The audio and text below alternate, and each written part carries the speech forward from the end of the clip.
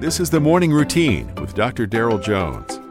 Morning Routine is a daily devotional podcast for those who are raising, educating, and growing the next generation. I hope you're doing well. Pastor Daryl with you. Happy to spend at least this just fraction of December 14th with you. Glad you're here. Reading from Exodus, the Old Testament book of Exodus chapter 17, verses 8 through 12. Now Amalek came and fought with Israel in Rephidim. And Moses said to Joshua, "Choose us some men and go out, fight with Amalek. Tomorrow I will stand on the top of the hill with the rod of God in my hand." So Joshua did as Moses said to him and fought with Amalek. And Moses, Aaron, and Hur went up to the top of the hill. And so it was, when Moses held up his hand, that Israel prevailed.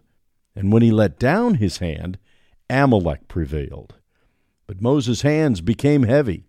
So they took a stone and put it under him, and he sat on it. And Aaron and Hur supported his hands, one on one side and the other on the other side. And his hands were steady until the going down of the sun. So Joshua defeated Amalek and his people with the edge of the sword. Moses was a great man of God, and yet even he needed assistance from others. In our text today, we see God working through the hand of Moses in a unique way. As long as Moses' hands stayed up, Joshua and the army prevailed.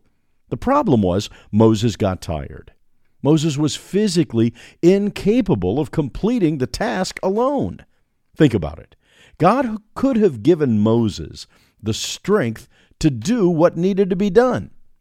And yet, in this instance, God's desire was to provide the strength Moses needed through others. There's a lot in that thought. Honestly, for many people, this can be the hardest thing to do. Pride can often prevent us from getting the help we need. Asking for help requires the admission of weakness and our own inability. These are hard realities to face. But understand, in allowing ourselves to receive help, there is great blessing. What we see in today's account is Moses being humbled. But we also see three other men, Aaron, Hur, and Joshua, getting the opportunity to serve. That's really the thrust of today's devotional. In allowing ourselves to receive help, we're allowing others to work in the capacity that God has called them to work. When you and I involve others in the work of God, we not only find additional strength for the task, we're also helping others do and accomplish what God has called them to do. And in that mutual vulnerability, God is glorified.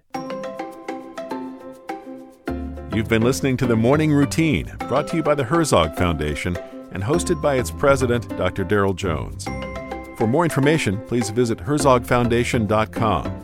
To receive the Morning Routine as a daily email, sign up at morningroutinepodcast.com. See you in the morning.